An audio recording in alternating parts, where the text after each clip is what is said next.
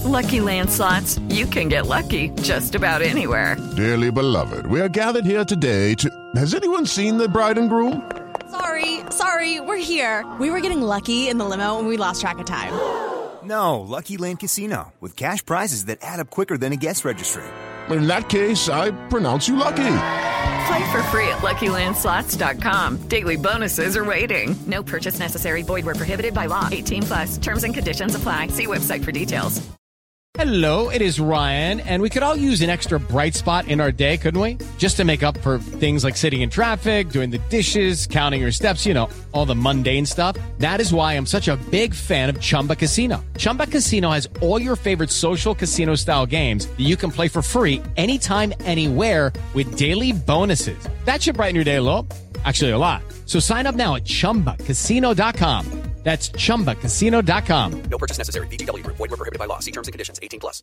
Hello, it is Ryan, and we could all use an extra bright spot in our day, couldn't we? Just to make up for things like sitting in traffic, doing the dishes, counting your steps, you know, all the mundane stuff. That is why I'm such a big fan of Chumba Casino. Chumba Casino has all your favorite social casino-style games that you can play for free anytime, anywhere with daily bonuses. That should brighten your day a little.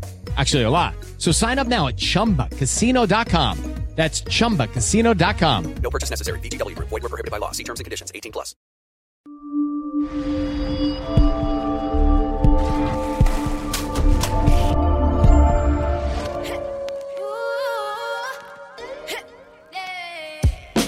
I got tons of soul on my true collectible. Famous, so famous, number one desirable.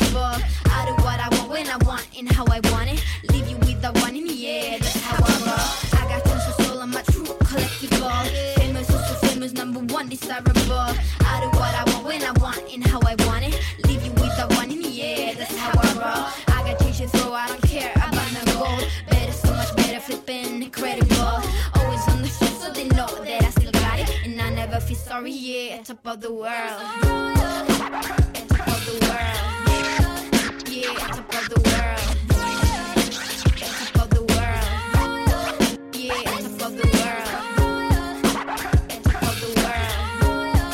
Yeah, top of the world. Top of the world. Yeah, top of the world. When I hear him come like my fuse and then ba-bum. Later, see you later, I'm about to blow this up. You can sing or sing if you want, I know you want it. It's always kinda funny, yeah, cause you I know I'm a superstar on the sky to lead you on. Haters gonna hate, it's a proof of how they love. They can bring me down, nah, shh, they are jealous of me and my umbrella, yeah, they love me so. Hey guys, welcome to Ace Podcast Nation, the home of our originally created series, My Story. This is Series 2, Episode number 7, and I am Sai, your host. Ace Podcast Nation, of course, you're home to many other great shows and series, featuring top guests, expert analysts, and more. My Story, like all our other shows and series, available in video format at youtube.com/Ace Podcast Nation. Please do subscribe and click the bell for notifications. That is the most direct way to support us at the moment and get behind the various shows and content that we produce on the channel, all self-funded. And of course, you can follow us on social media for more information on upcoming guests, new series, things like that. If you prefer your podcasts in audio form, just search Ace Podcast Nation on your favorite podcast platform. And there's over 400 shows on various subjects with a lot of top guests, big names, really interesting shows. But the My Story series is unique as we take our guests through their life and career from their upbringing all the way up to present day as they share stories and anecdotes along the way. Series 1 featured actors, footballers, broadcasters, authors, and more. And Series 2 will be no different. The tagline is simple: real conversations with real people. And my guest today for episode number 7 is Notts County cricketer and author, Luke Fletcher. Welcome, Luke. How's it going, mate? Cheers, mate. Yeah, thanks for having me. Looking forward to it. Yeah, looking forward to having a little chat. And I like talking cricket, mate, so that's always a bonus. But what I do like to do with my guests at the start is just take you right back to the beginning and kind of just have you tell us a little bit about, where you're from, where you grew up, and all that sort of good stuff from the start, where it all began for Luke Fletcher, I guess.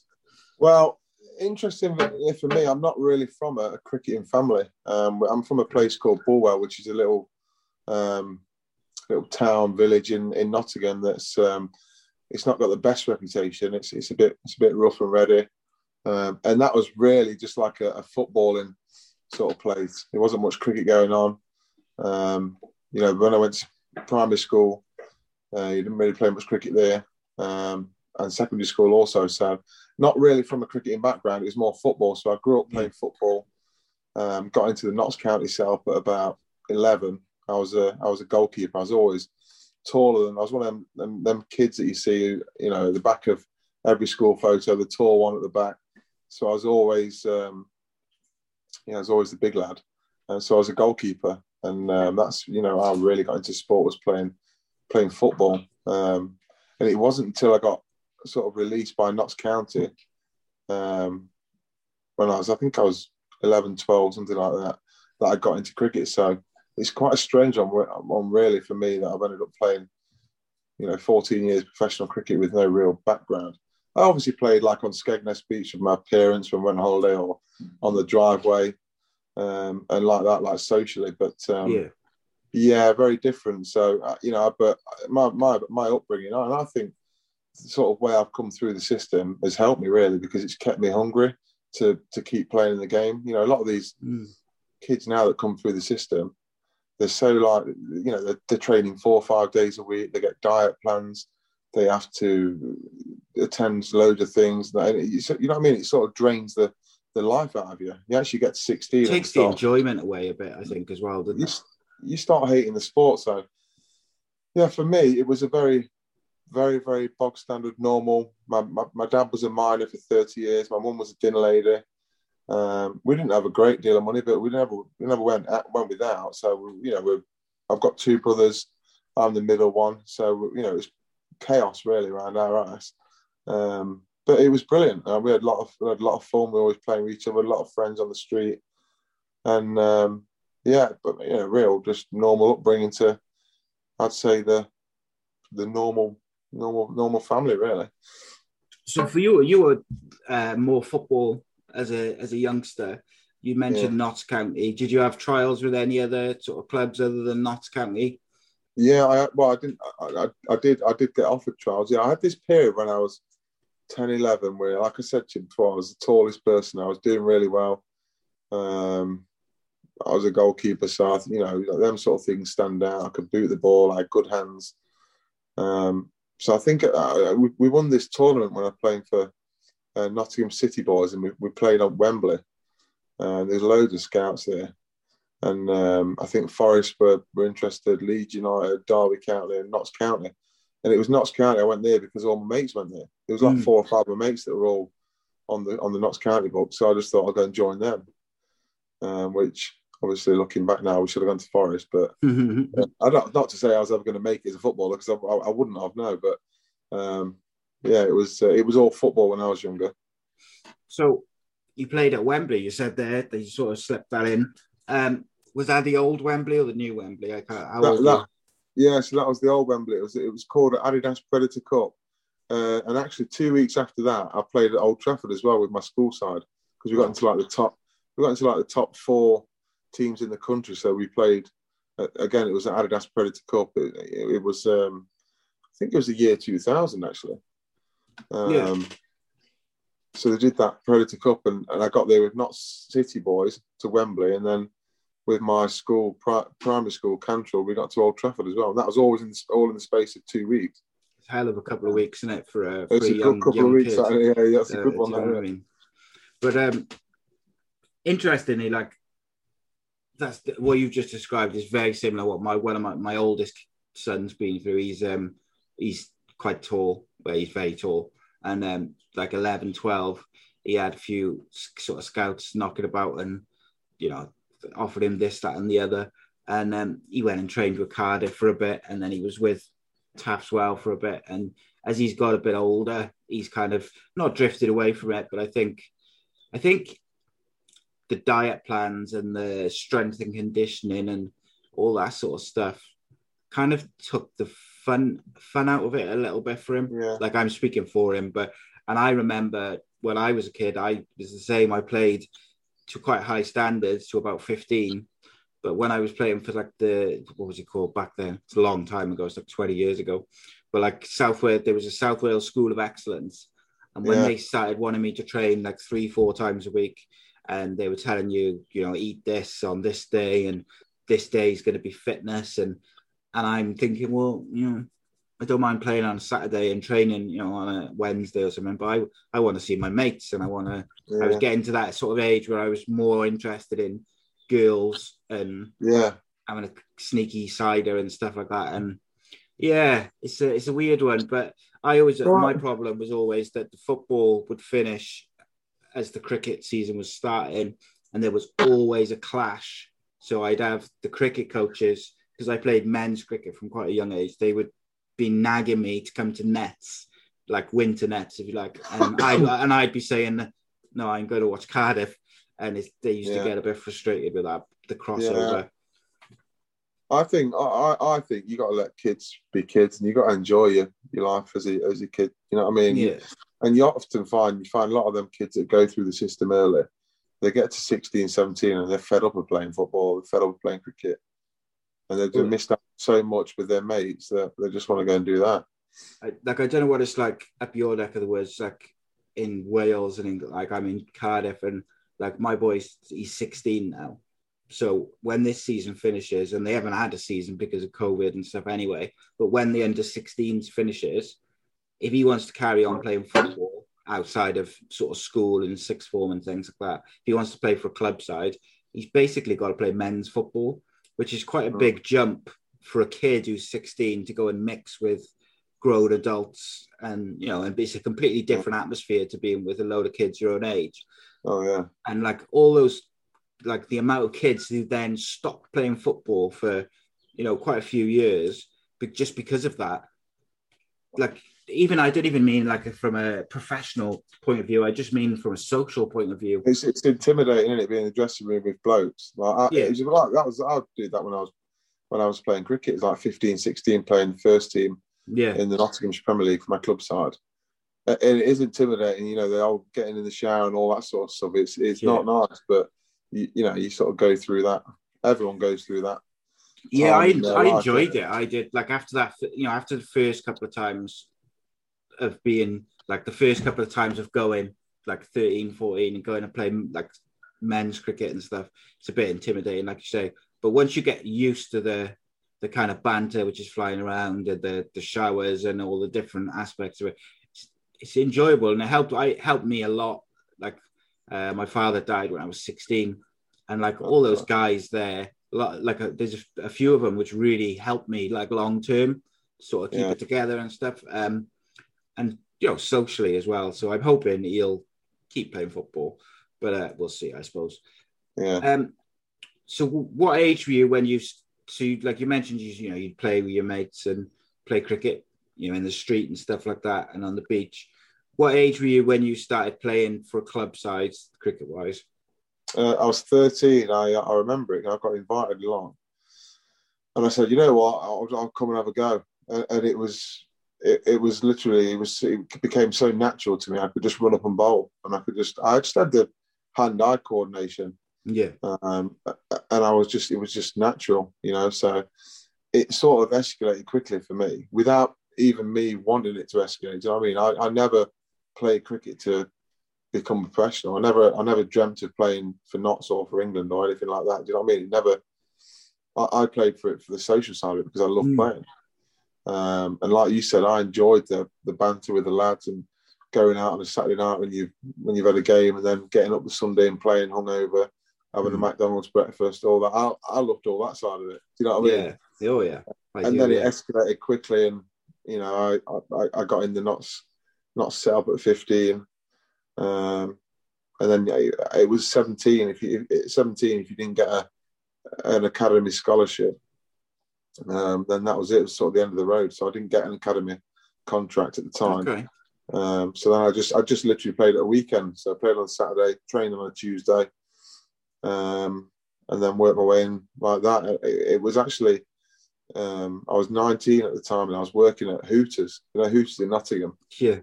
I was working as a chef there, Cool. Doing some work. Worst places to work, I gotta say. Oh, it's a great job, mate. I'll go back tomorrow if I had to. And then I got, I trained with Notts over the winter. They said they wanted to keep an eye on me.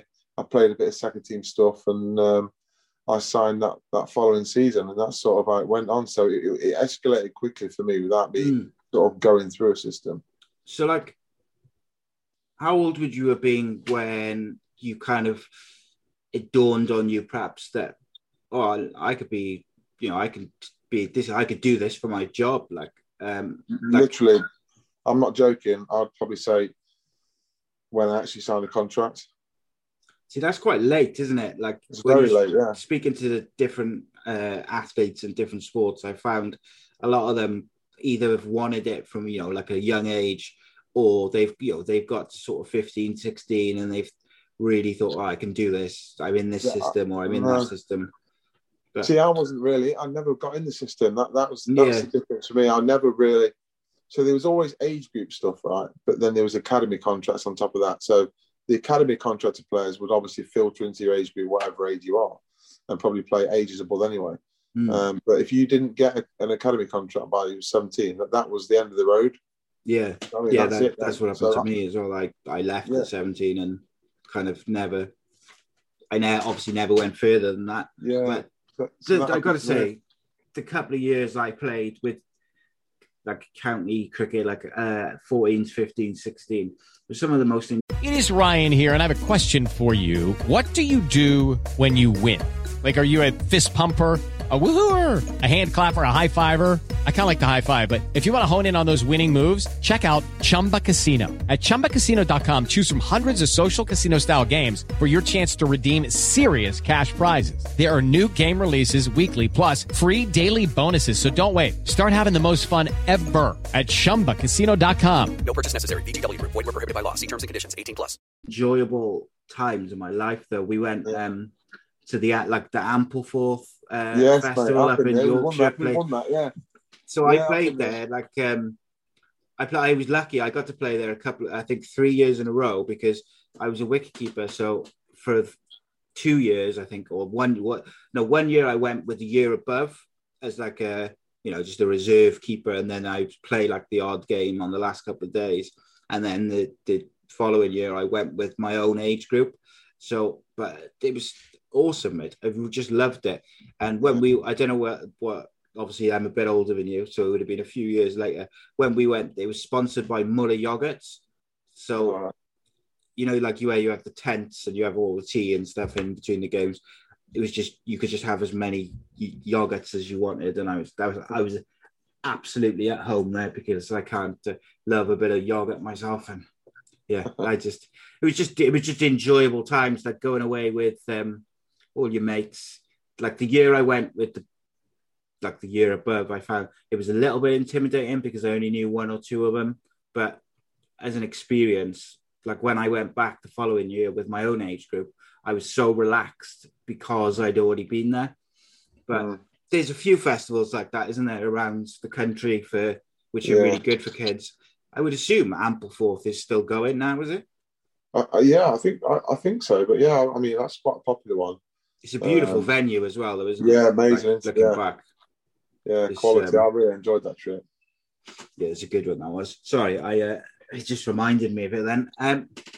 So what was your club side when you were, before you signed for Notts? Who was your club side? Papawick and Limby, they're called. Okay. Not that I know where that is or anything. No, but you would no. It's a lovely ground. Mentioned the Papawick, so obviously I thought I'd ask you about it. Yeah, Boatsy's. I think Boatsy's lad Charlie's down there now. He's doing a bit of cricket in that. But it's a great club. If you ever get a chance when you're down Nottingham, and you should get yourself down there. It's lovely. Yeah, I'm hoping to make the trip. I'm hoping once they lift the regulations in Wales and stuff. I'm doing a bit of a tour of England. I think I'm going to go up to Middlesbrough to see Andy, who I do the football show with. And I'm going to go up to Notts and see Boatsy and that. And it's going to be a bit of a tour of England to a load of places I haven't been before as well. So it's going to be, I'm quite looking forward to a bit of a road trip. Been locked up for a long time. So you signed that contract with Notts. and it's dawned on you then, right, I can do this for a job. Did you make the transition then straight away quite easily, or was there a period where you kind of still, you were playing second team cricket or whatever, and when did you sort of make that break into the first team? I was quite quickly. I could say it happened really quickly for me. It was 1 year I was paying to be a fan. The next year I was literally opening the bowling with Ryan Sidebottom. It was that quick. So I mean, the transition for some players is a lot slower than that. But yeah, I got an opportunity, and I that's what sports is all about. I think you get an opportunity, you take your opportunity. Yeah, you can fly. Do you know what I mean? You can go to the next stage quick. So I got an early opportunity. I took it. I did well, and then that was it. One thing led to another. You string 2 or 3 good games together. Your name's flying around the country. You're on TV. You know what I mean? It's soon you build your confidence that way. So do you think? Sorry to interrupt you, mate. Do you think that helped you because you didn't have time to get in your own head, if you like, with nerves and things like that, because you made that transition so quickly? You're almost, like you say, 1 minute you were paying to watch, the next minute you were playing. You haven't got time to almost think about things like nerves and stuff. Do you get nervous before games generally? Honestly, no, not. I'll get nervous. I always get nervous before I bowl my first ball, but I think that's not. You're just thinking I want to land it somewhere near, and then you're in the game. You know what I mean? But not. I think I would say more a mixture of excitement and nerves. It's like butterflies. Butterflies. I'm confident in myself and what I can deliver. Consistency. You know what I mean? I'm quite a consistent performer, so I sort of know that what I'm going to do. I sort of know I'm going to be able to front up. You know what I mean? Yeah. It's whether the occasion gets the bigger of me. Now we played in the Lord's final in front of 20,000 people live on Sky Sports. Felt a bit nervous, but again, got the first ball out of the way, and that was it. I was fine. I was more excited for the occasion, and I think that's what happens to a lot of sports people. When they're growing up, they don't quite know how to deal with the nerves and the pressure of actually playing the game. You know what I mean? They can get to a certain level, and then the pressures take over, and that's when it becomes very difficult. Then. Yeah, and I think the other thing which I hear a lot from people, particularly like ex-players of cricket, football, is sometimes you don't appreciate like the occasions as you're in them. Like you can look back with hindsight and think, oh wow, I played it, in a final at Lords or whatever it may be.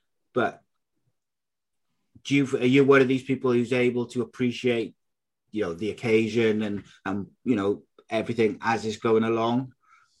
I think as I've got older, I'd probably say yes. I mean, I was part of the squad that won the championship in 2010. And that was my second year as a professional. So I was only 20 years old, and we won the county championship, which is the hardest competition to win. And we've not got anywhere close to winning that since. And I sort of wish that I'd won that later on in my career, so I would appreciate it more. Because I just thought that was the norm. Do you know what I mean? You're getting a big bonus in your bank. You're having a week on the piss with the lads. You just won the trophy. Everyone's loving it. And, you're going around the Forest Ground with the trophy in front of the fans. You're going to meet the Prince, who's just passed away, actually, at Buckingham Palace, because he's a cricket fan. You know what I mean? And at the time, I didn't appreciate it because I was only 20. So yeah. And I mean, that must have been a bit of a whirlwind for you anyway, because obviously you started in 2008, 2010, you're winning the trophy. That's a real quick sort of turnabout, isn't it?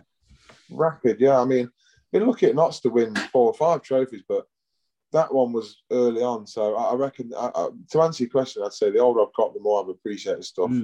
The Lord's final was the last one, 2017, which I played in, and I remember enjoying every moment of that. I remember waking up in the hotel, walking to the ground on my own, taking it all in, going out, walking on the ground, seeing my parents. I took all that in. I enjoyed all that day. Every single minute I enjoyed that. Do all your family come and watch when you played at Lords as well? So have a proper family occasion as well? Yeah, they were all in one section. So everyone's wives, girlfriends, family. Oh, that's good. So we sort of knew where they were, and we went over and celebrated. And Boatsy might have been there. I think he might have been there. He probably wouldn't have been there. But yeah, I know. I think so. Yeah, I would say as I got older, I certainly appreciated occasions, but a bit more. I think it's probably it's difficult with anything. I think, but particularly with sport. But I think with anything, sometimes you don't always appreciate things because you're always looking forward, aren't you? You're always looking forward. Yeah. Like someone said to me the other day about, I think it was on one of these shows actually, just about like, how well the channel's going and how, you've had all these different guests. They're really good. You must be buzzing. And I was like, sort of, yeah, I am. But like, I kind of don't always look at that because I'm always looking at what's next. And I trying as I get older to try and like appreciate it a bit and at the time, but it's difficult, or should I say it's easy because you're always looking at like the next game or the next show or whatever it is. Yeah. Just got to appreciate it. How many trophies have you won with Knots now? 1, 5. 5. I haven't been. 5. I've been involved, but I haven't played in some of the finals. Yeah. Is there any which stick out for you, like where you think? Yeah, that was a real good one. That championship, honestly, that's how. Looking back, there was grown men crying in the dressing room. I'm a 20-year-old bloke, and there's like 30-year-old crying because of that. You know what I mean? It's so difficult to win that trophy, though, isn't it? Yeah, it means that much to them. Yeah, I mean, it's 6 months hard work. It's like really hard work as well, and it's quite emotional for day cricket because ebbs and flows, and you can put so much in, then one bad hour can cost you the whole game, or you can look like you're going to win, and it starts raining. It is an emotional competition. So, yeah, like I said, there's people crying, and I'm thinking, what's going on here? Like, it's just outrageous. So that one's right up there. But the Lord's final was obviously special. I was opened the bowl in that, played. Alex Hale's got 187 not out. That was unbelievable to watch. He's one of my favourite cricketers. Oh, he's amazing. He's great. That's any time you win a trophy, it sticks out. But I'd say them two for me, personally, in my opinion, they stick out a bit more. Yeah, and I mean, for anyone who's watching who kind of maybe doesn't follow cricket as closely, the county championship, which you were talking about there, is like it's a tournament, it's a league tables where you play each team and stuff, but every game is 4 days long. So like you say, there's so many ups and downs during that period that over 6 months, 7 months, or whatever it is, the season, that's a long time, and there's a lot of emotions throughout the season. And when the season finishes and you're top of that league, I think it's one of the hardest tournaments to win in sport, in any sport, because of the fact it's pretty brutal. Like, it's 6 months of 4-day games. And, I think the people in charge of cricket, I think that's what they want this Test Championship to be, that they're trying to build, but it's so difficult to do because it's international cricket, but they want that emotion attached to it. Do you think they'll ever achieve that with that Test Championship? It's difficult, isn't it? Because honestly, you're doing it around domestic cricket. Yeah, it's difficult, but you're right. It is emotion, and that's what people like to see, like fans, spectators, because you can get involved in that emotion as well. Like you've only got to watch back at some of the Ashes series. It's incredible, isn't it? When you get a cricket series that's like that, that's what attracts people who don't know anything about cricket into it. Yeah. 2005 Ashes was my sort of era coming up as a young lad. Well, I just wanted to be Andrew Flintoff. I just thought I want all the same kit. I want to be exactly what he does. Test cricket, when Test cricket's at its best, it's by far the best format. Oh, and it's unbelievable. That 2005 series you mentioned, my oldest son, who I mentioned earlier, he was 1. And I was watching that with him on my lap, just that the sort of final couple of days of the last Test match. And even my missus, who hates cricket, but she likes Freddie Flintoff, and she sat there and she's watching it, she's getting into it. And it's like, it's difficult to describe how emotional and how important that series was for English cricket and English cricket fans. Like, for me, I look at that and I think it was just so poignant a series. but obviously you were, sort of just getting into your professional career as a cricketer there. So you mentioned Andrew Flintoff. What other players kind of were you maybe aspiring to be like, or who you looked up to, or sort of icons, if you like? Darren Goff, he was one. He was up there. He's one of my heroes. Remember watching Andy Caddick run into bowl, Steve Armisen, Tress Gothic with a bat, Vaughan, all that sort of era, really. But the main one was Flintoff. I mean, that series, I think every 15-year-old boy in the country wanted to be Andrew Flintoff at that stage, didn't they? So he certainly lit up that, and it was he's still talked about this day into that 2005. So yeah, he just felt like every time he came on to bowl, he changed the game, or every time he came into bat, it just felt, and even looking back when you see the highlights, it just feels like every time he was bowling or batting, something was going to happen, and he seemed to just change the game in England's favour. And that there's that one wicket he takes down the leg side, I can't remember, and the keeper catches it. It's really like late in the day, and he comes. That was Harmison to Casper to Edgbaston, wasn't it? Where he gloved him right, yeah. And that wicket really, it's just almost sums up the emotion of the whole series. Looking back on it, because it's really late in the day, the sun's really low, there's shadows over the pitch, all the crowd is pissed up, and Harmison looks absolutely exhausted where he's bowled, throughout the day, throughout the few days, and he just comes roaring in. And when when they take the catch, it just the relief as well as the being ecstatic about taking the wicket, and I think that's what sport does. How does it differ being involved in moments like that, or throughout your career and in finals, in matches, to watching it and feeling that emotion? Like how would you describe the difference? I would say sport is much easier to play than watch. Like you probably won't ever believe this until it ever happens to you. But so for instance, when you go out to Trent Bridge on a Friday night, there's 15,000 there. It's a T20. As soon as you get on that field, you're so into the game that you're not really thinking about anything else. Do you know what I mean? So you're playing the game for what it is. But watching it from when I've been injured or left out the side, you sat on the edge of your seat, you biting your fingernails, you was shouting, you should be doing this, do that, do this. But honestly, the calmest place to be is actually out in the field playing. I guess when you're on the field, you can have an influence on what's going on. When you're a fan watching it, you've just got to watch it, haven't you? And exactly, yeah. So I think most sportsmen would like the control of, like you say, being able to impact what's going to happen. What's your favourite format of the game to play? Honestly, I like them all, but I think the best one for the atmosphere is the T20s, obviously.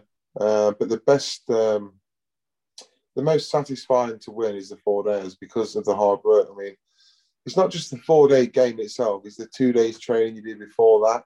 So it's basically a week of preparation. Well, it's a week, including preparation. You know what I mean? So it's a long time going into that one game. And there's tactics, there's the surface you're playing on, there's the players you're playing up against, the weather. All this can come into it. All this is a factor into the game, and that can change every session. You know what I mean? So it's the emotion of that format that when you do get over the line on the last day and you win, it's a way more satisfying feeling than the rest. I mean, the T20 is done in 3 hours. Yeah. So you sort of know where you're going to be. And I would say in that format, one bloke has a good day, that's it. One bloke slogs a quick 80. That's it. They probably win the game. But across 4 days, a lot of things can happen that can affect the game. So I think the format I like to play and get most satisfaction out of is probably the 4-day cricket. Which one do you think you're best at? 4-day cricket. Yeah. Do you think your coaches and teammates would say the same thing? 4-day and T20 probably, but yeah, I'd imagine they'd say the same. I'm consistent in what I do, so I think from a captain's point of view and a manager, they sort of know what they're going to get from me, and I won't sort of veer off. Do you know what I mean? If my bad day won't be a terrible day, and my good day might not be an unbelievable day, but I'll be somewhere in the middle. Do you know what I mean? So I'm a bit like an Everton, mid-table, steady, can do well sometimes. Consistent. Consistent. So, according to Wikipedia, at least, you've scored a few 50s, first-class 50s with the bat. Obviously, you're more well-known for your bowling, opening the bowling. But you've scored a few 50s. According to Wikipedia, the closest you've come is 92, but you haven't got that elusive 100, which is not necessarily your job. Is that something which plays on your mind, or you'd like to get before you retire and it's all said and done? I wouldn't say it plays on my mind, but I would like to get it. Yeah, I mean, I've got 92 twice. Oh, is it? It's a bit frustrating. Yeah, frustrating then, isn't it? Yeah, I work hard. I've always worked hard on my batting, and I've always enjoyed my batting. But I think it's the hardest part of the game, and it's I agree. It's such a mind fuck in a way, because 1 minute you literally stood there facing up, the next minute you're taking your pads off. You know what I mean? You're thinking, what's just gone on there in that split second? Yeah. I've no idea what's just happened. It's so ruthless and brutal in that fact that one ball can cost you. You know what I mean? So, whereas in a bowler, you run in your first ball, you get hit for 6, you've got 5 more balls to get a batter out. Do you know what I mean?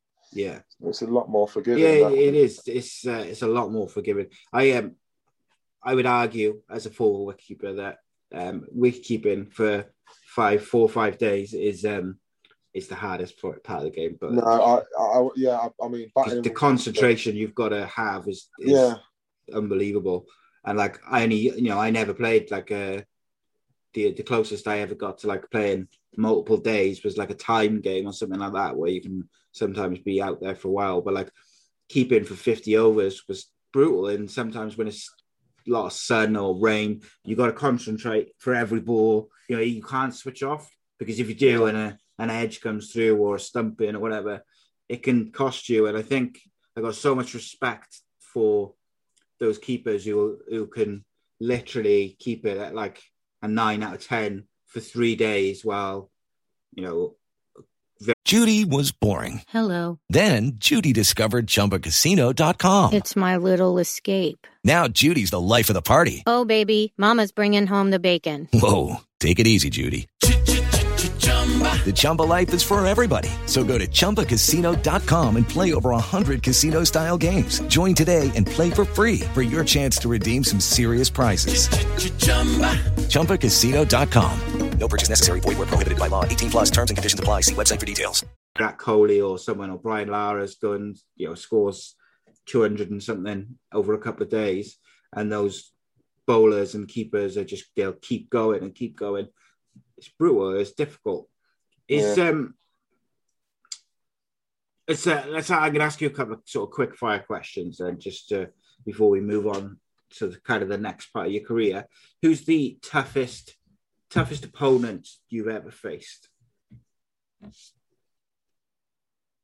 Oh, toughest opponent? Who?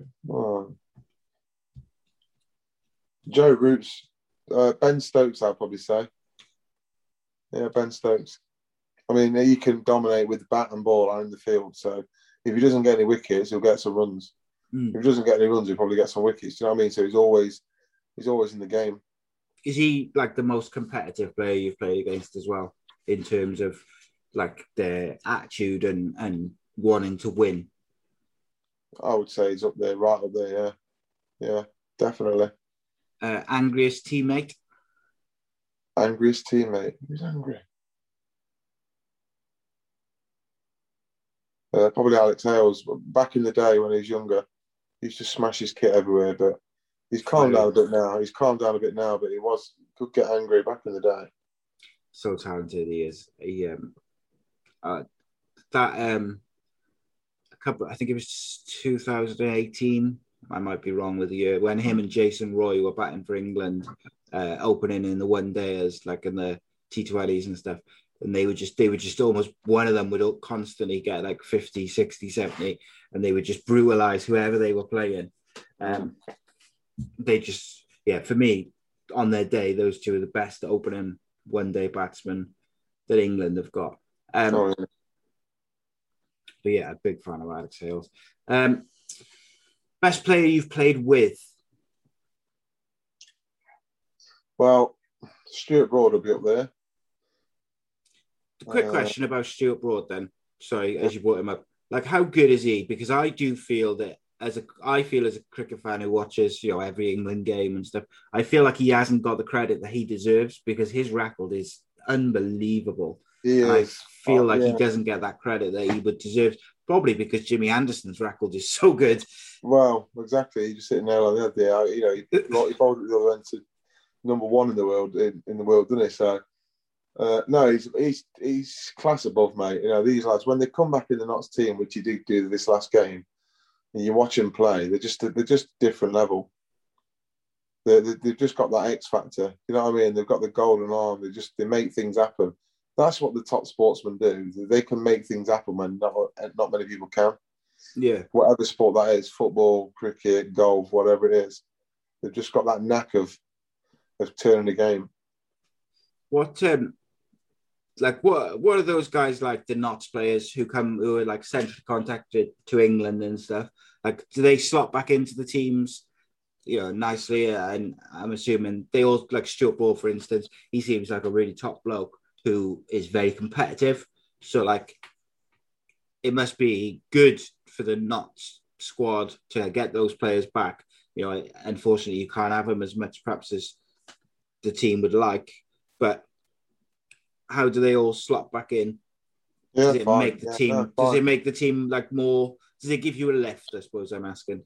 Yeah. Oh, yeah. Definitely. I mean, whenever them players are coming back in your team, it's going to improve you.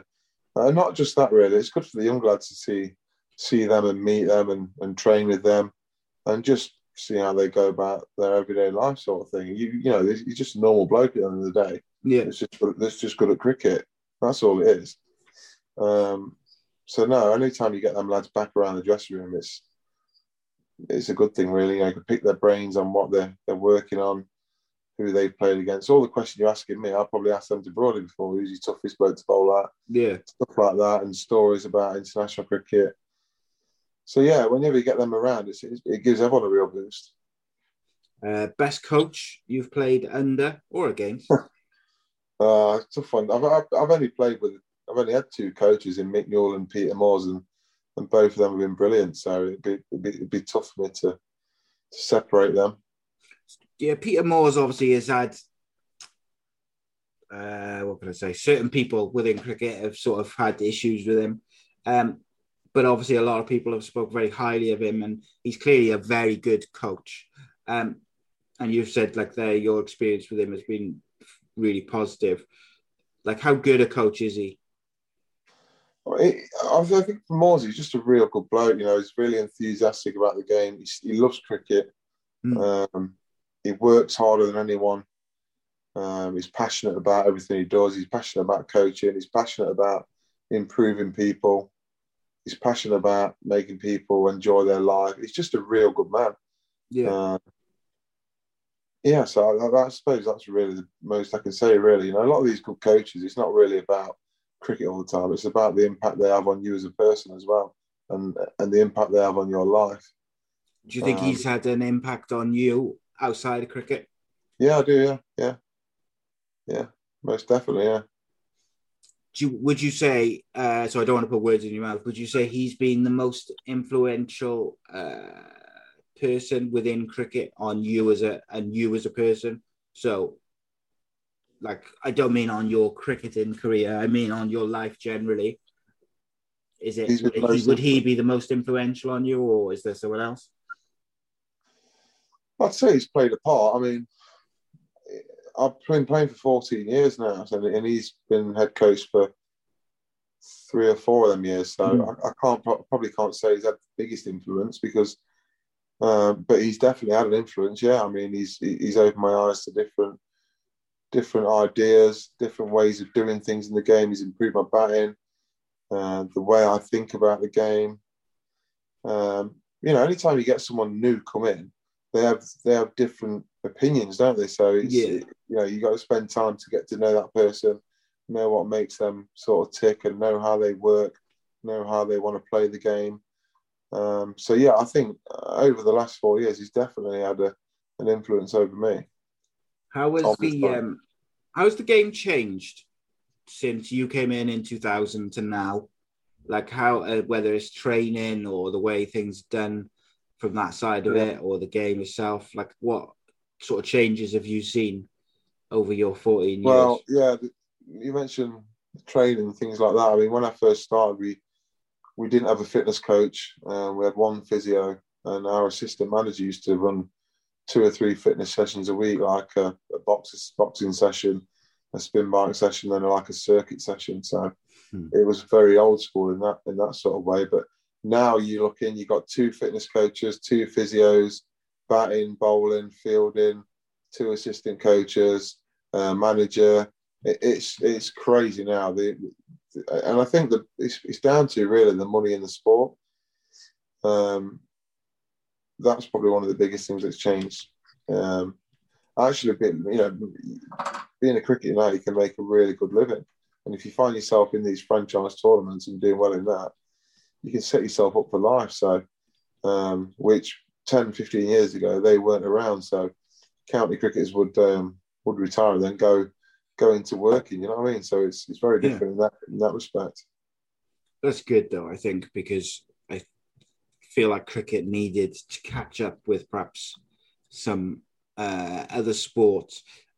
So obviously you've been with Notts all along, but you have had little stints elsewhere. You had a stint at Surrey on loan and Derbyshire on loan. And of course you went to Wellington in New Zealand. So let's start with Wellington. That was the first one. How did that come about, and what was the experience like playing out in New Zealand? Yeah, so it came about, we had a bloke called James Franklin, who was from Wellington, who was our overseas player at Notts, playing for us in our T20 competition. And I had a good competition, and he sort of said to me, look, do you fancy coming over playing for Wellington in the T20 over there? And obviously said yes straight away. And off I went. And that was a weird experience being an overseas professional in a different country. You know, you sort of get treated like, not a superstar, but in a way, you know what I mean? You know, coaches were coming up and saying, look, what you want to do today? If you don't want to do much, don't do anything, or you just let us know what you want your day to look like, and blah, blah, blah. And they were doing everything for me. I was in a nice posh hotel, nice car, all things like that. So that was a really good experience. And also Wellington as a place was amazing. Yeah, I mean, New Zealand, lucky enough to travel over there was incredible, and got to see a lot of New Zealand, because you sort of fly out for every game. You know, you play a game in Wellington and you'll fly to Auckland, and then you'll fly somewhere else, and so on. So that was good, and just being around a different sort of culture, really. Anytime you get them opportunities to go abroad and experience something different, I guess, isn't it? Different. Yeah, exactly. Yeah, it's just a nice experience, something nice to tick off. And then, so you went there in 2014. The following year, you went out on loan to Surrey. Was that for a long period? Was that for the whole season? No, that was just for 3 games. It was like a month loan. Oh, it's great. Was there any particular reason for that, or they just needed a bowler, or? Well, yeah, I wasn't in the Notts setup. I wasn't in the side, and Surrey needed a fast bowler, and that sort of I got a phone call from Alex Stewart. So he said if I fancied going, and I thought, yeah, you know, it's better me playing the game and taking wickets, and I can get back in the Notts team. So that's generally how the loan things work. You go away for a month, and then you try and get some form and come back into the side. So was that the same with the Derbyshire loan the following year exactly then as well? Yeah. Exactly. Do you enjoy both those stints though? Obviously, you spent your whole career at Notts. Was it nice to kind of experience different counties? Only even if it was just for a short period. Yeah, it was in a way, yeah, because you have the perception on counties. Surrey's a county that everyone, seems to think are quite arrogant, stuck up their own arse, that sort of thing. But actually, when I went, I really, really enjoyed it. They made me feel welcome. They were a great bunch of lads, great coaching staff. It was an amazing setup. And it was completely different to what I perceived it to be. Yeah, I think I had that opinion of Surrey that kind of stuck up their own asses thing, and as a fan, and then I kind of became friends, if you like, with Adam Hollyoak, and he's been on the channel a couple of times on different series, and he speaks so highly of Surrey and the family atmosphere and the way they all look after each other, and obviously when his brother died and how good they were with just supporting him and looking after him, and it kind of changed my, not just that, but just him, the way he speaks of the county generally kind of changed my opinion of from the outside anyway. Obviously I'm looking at it as a fan. So 2017 live on Sky TV, you suffered a serious head injury, which is I'm sure it was not pleasant, but do you remember much about it? And tell us, for the people who aren't aware, tell us what happened and sort of how it came about and stuff. For the listeners, when you do hear this, you just go on YouTube and put Luke Fletcher in. It will come up with you come up with a video and you'll see it. It will come up, I think, Luke Fletcher injury, and it's on there. So I'm sure when you listen, you'll have an understanding. But yeah, I do remember everything about it. Yeah, I remember being asked by the captain. Obviously, you get yourself ready. You're on next over. Sort of running into bowl at a lad called Sam Hain. He sort of backs away, and as I'm in my follow through, he smashes the ball straight back at me. But I didn't see the ball. It just hit me straight on top of the head. I was still actually in my follow through. Yeah. So have you seen it? Yeah, I just watched it again, and do you know what? The thing which gets me is in the first, before they show any replays of it, it's not necessarily the ball hitting you; it's the reaction of the batsman. Did you say it's Sam Hain? Sam Hain. It's his reaction which really gets me, because you can see he is not interested in if there's a run there. He turns away, and he's kind of like almost really horrified by it. And that must have been quite distressing for your teammates and obviously you as well. That must have been a difficult time. What was the kind of diagnosis, the injury from it? It was, it was obviously a big gash, and there was a bit of a bleed on the brain. So that's what sort of ruled me out for the rest of the season. But did you have to have operation or anything like that on it?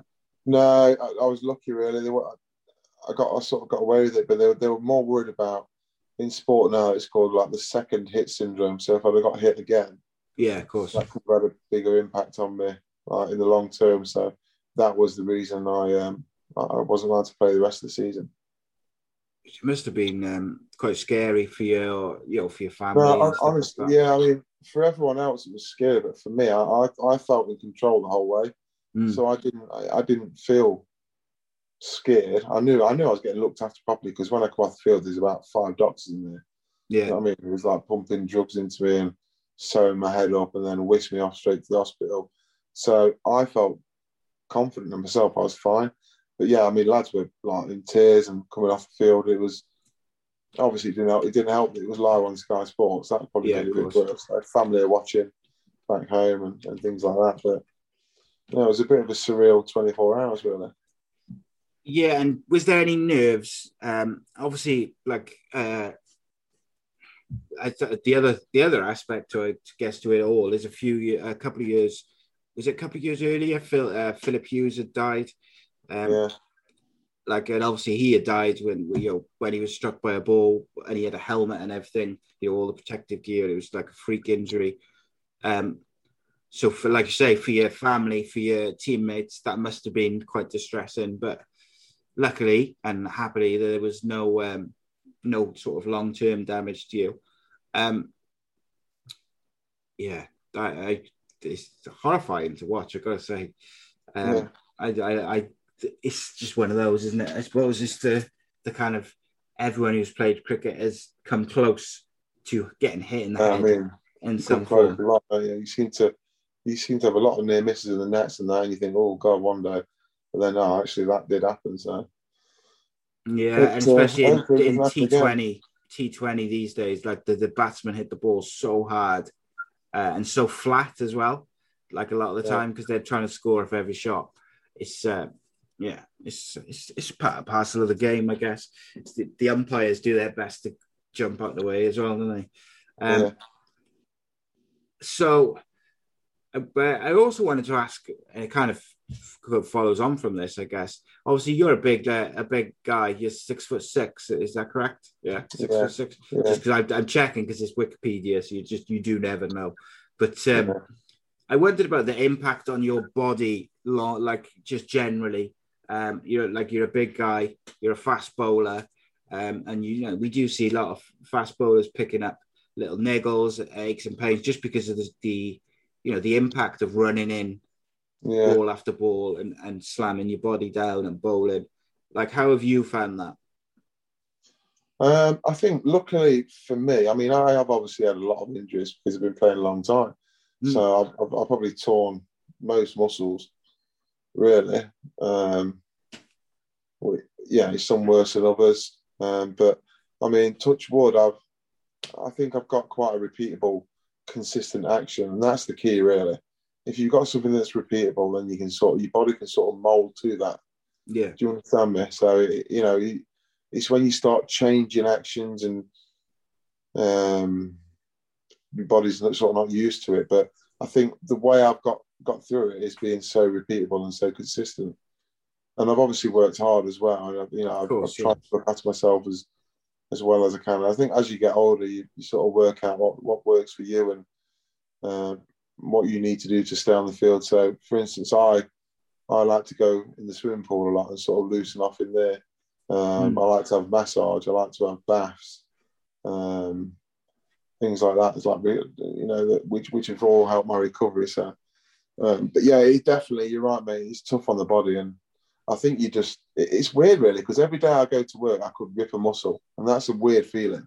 You know what I mean? Like, I obviously don't think that, but looking at the way it is, like I'm playing against Worcester in a couple of days, I could easily tear a muscle. Anything could happen. Yeah. And that's not normal for people, is it? You don't go to work and think I'm going to rip my hamstring off the bone. No, that's right. But yeah, I mean, you try and condition yourself as well as you can. But no, I think your body gets used to it, and you sort of get used to the pain as well. I mean, you're never really fresh. Never really fully fit. You're never fully fit. No, never ever. You're probably fully fit for the first friendly, and then after that, you're just basically trying to recover as quick as you can for the next game.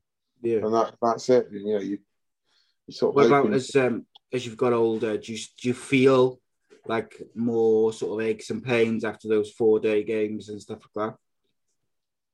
You know what? I've always been quite a big bloke, so not really. It's not like when I was younger. I was like 12 stone wet through. You know what I mean? I've always been a big bloke, so I've always felt the pains and the aches, but I just got used to it. And I'll probably say, not really. Once you get going, the worst thing to do when being a bowler is stopping bowling.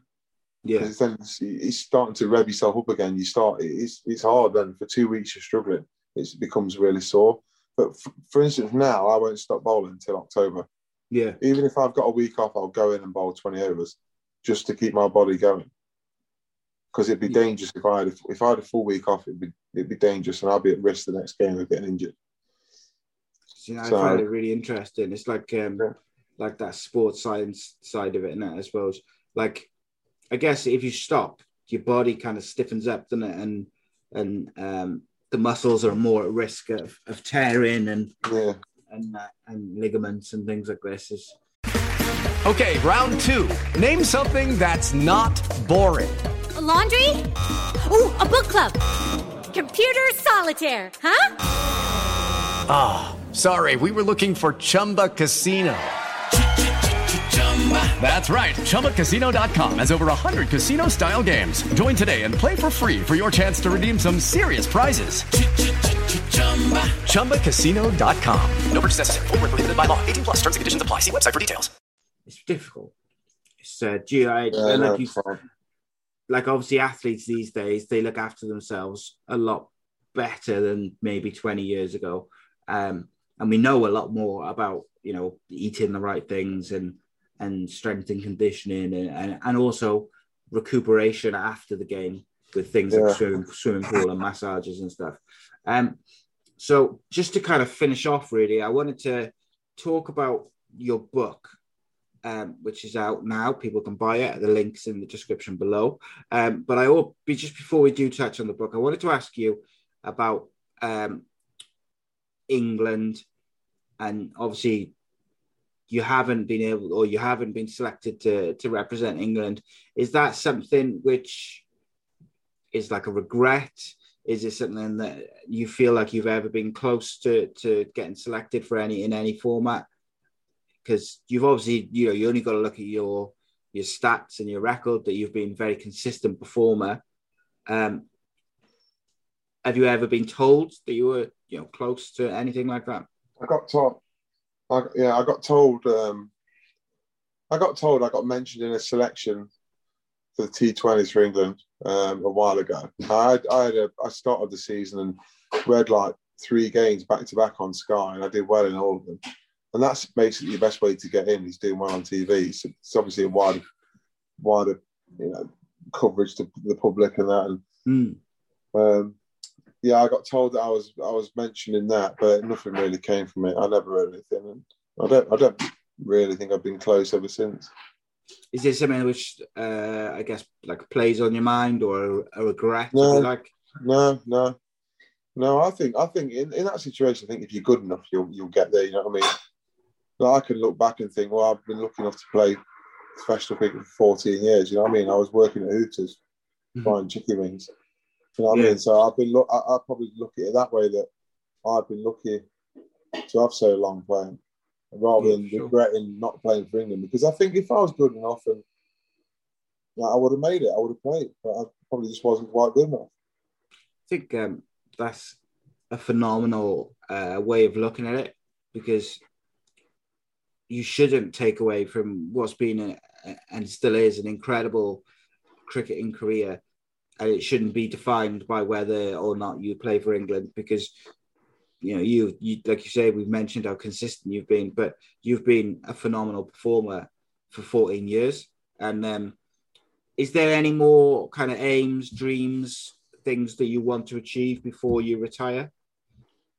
There's a few things, yeah. I mean, I'd love to win the county championship again. That's one thing I've always said. And like I said at the start of the show, it was the second year of my career, and that still to this day, I know that's the hardest competition to win, and I've always wanted to win it again. Yeah, I think it'd be a very different feeling for me this time to do that. Obviously, a senior player now would have to play a bigger role, a completely different dressing room, and so on. So that is something that's keeping me going. It'd be quite nice to get to 500 first-class wickets. That would be quite nice. There's things I want to achieve, and I think any time you win trophies, T20s, 50-over competitions, they're amazing days. And there's a lot of cricketers I've spoke to who've gone a whole career without even winning one, which is amazing. You know what I mean? So I look at them and think, well, I've been lucky in my career that I've had opportunities to play in them big games. Yeah, 100%. In terms of sort of retiring, you're 32 now.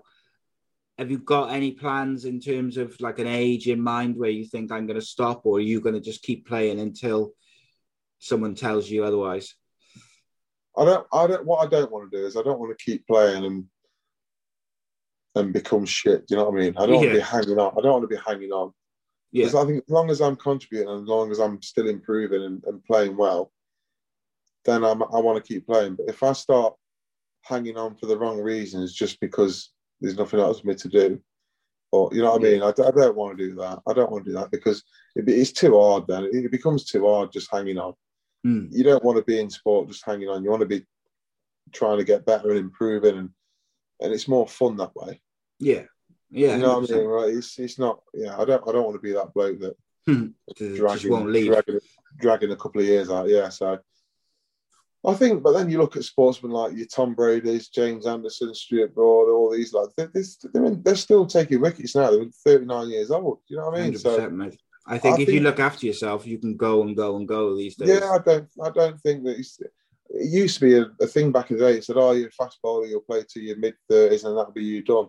But I don't think that's the case anymore. It's not like you go off at lunch and have 2 pints of bitter and then go back out and play. No, it's different now, isn't it? So yeah, it is different. But I mean, like I said, as long as I'm still enjoying it and still improving, that's the main thing. Have you got anything in terms of like do you think you'll do after your career, whether it's media, coaching, things like that? Well, I've done bits of media with stuff with Sky before. I've done my level 3 coaching badge, so I'm effectively can be a professional coach. Although there is a level 4 which you can get, but I think you can still get on as a coach at level 3. Yeah. Do you do any coaching now with kids and stuff? I have done. Yeah, I've done bits and bobs. I had planned to go into like the private schools and do a bit with them.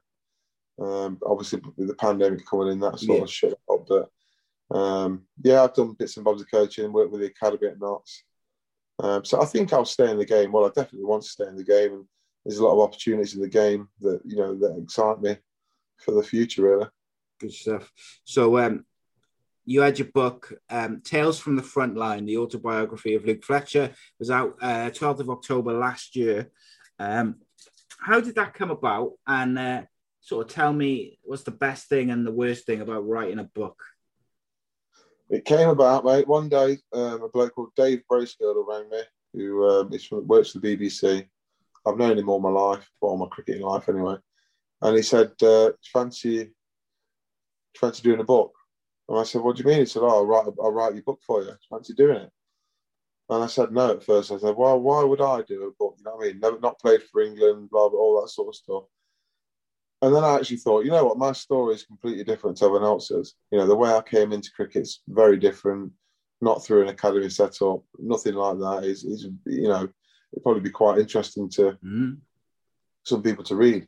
And also, I thought it'd be nice to reflect, sort of look back on some old stories and sort of dig them up for me, really, which, I read the book through a couple of times. It was quite funny. So eventually I said, yeah, let's do it. And then Dave would ring me every day. He'd ask me sort of questions like you are now, stories about away trips or best players I played with, against, all sorts really. And we sort of went through the book. I contacted a few people, school teachers, friends, ex-players. Freddie Flintoff forwarded the book, so he got involved. Which was, it sort of all came together nicely, really, and we sort of did it on a daily basis, different sections of the book. What about reaction from your teammates and stuff to when the book came out? Was it positive? I think generally, yeah. I mean, I think you always get some people that you can't please everyone. Do you know what I mean? No. And I got told that straight away. Because I was worried. I was thinking, well, what are people going to think? Why is Luke Fletcher bringing the book out? And rightly so, really. I did have that in my mind. I thought, well, it's a fair point, but then who really cares? You know what I mean? Well, it doesn't really matter, does it? No. So Dave did say lines like, some people will have a negative comment to say about it, but you just got to crack on. And that's the way it is. I mean, everything which I've seen about the book, like review-wise, I had a quick look today about just having a look at some of the reviews. It's all pretty good, isn't it? It's all it's got good reviews. It's funny. Do you have a look? I wouldn't know. No, I've not even looked now. No, well, I can tell you, it's all pretty positive. A lot of people said it's quite funny. It's it's really good. The one thing I did want to ask you about the book just before we finish is why you chose to do it when you did it and not when because a lot of people they do when they retire basically. Was there a reason why you decided to do it then? Was it just because he contacted you to do it at that particular time, or?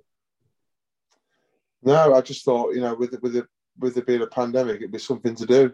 Yeah, and then I can always look back now and think, well, what did I get out of that pandemic? Or written a book. That's pretty damn good little thing. It's not bad, is it? It's not bad, is it, really? I mean, at the minute, I don't really... At the minute, it's not something I'm really thinking about, but in years to come, I'll always remember that I did the book during the pandemic, and it was something to do. It was a bit of fun as well, digging out old pictures and speaking to old friends. It was good. Yeah, 100%. 100%. I think that's good. Do you reckon you'll ever write another one? Whether maybe, yeah. Cricketing, or would you be interested in writing your, like, just a I don't know, like a bit of fiction, bit of anything, really? Well, I actually didn't write it. I was just on the end of a phone. Yeah. Dave did all the writing, so no, I don't want. I couldn't think of anything worse than writing books. I don't think I've written anything since I left school. So I don't think I know how to use a pen. So Dave did all the hard work, is what you're saying? Pretty much, yeah. I've got to give him the credit, and I've got to be honest here. I've got to give him the credit. He did do all the work.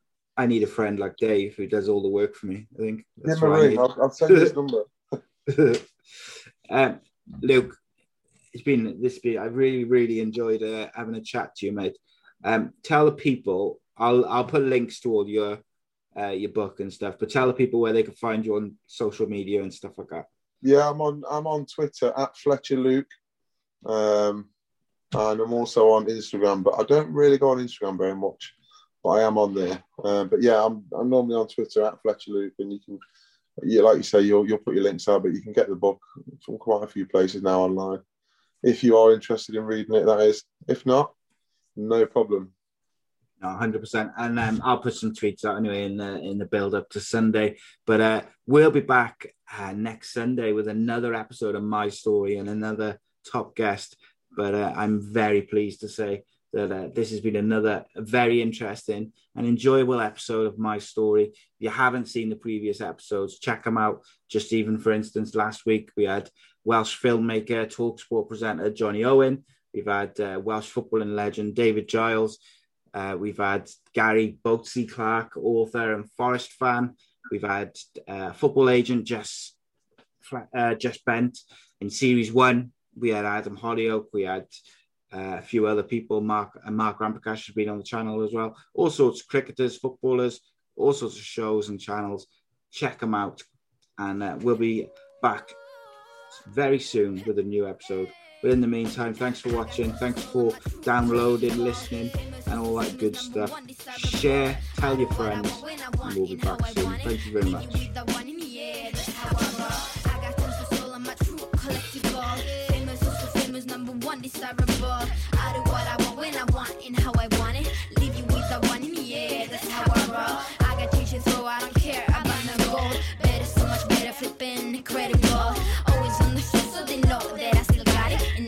Sorry, yeah, top of the world. Top of the world. Yeah, top of the world. Top of the world. Yeah, top of the world. Top of the world. Yeah, top of the world. Top of the world. Yeah, top of the world. When I hear him come like my fuse and then ba-bum. Later, see you later, I'm about to blow this up. You can sing my song if you want. It's always kind of funny, yeah, cause you I know I'm a superstar in the sky to lead you on. Haters gonna hate, it's a proof of how they love. They can bring me down, nah. They are jealous of me and my umbrella, yeah, they love me so. This is me, I'm so royal, and you all wanna be round. Yeah, you all wanna be round.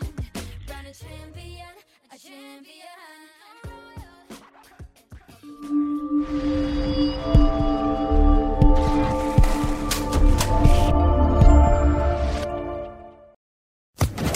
Social Podcast Network.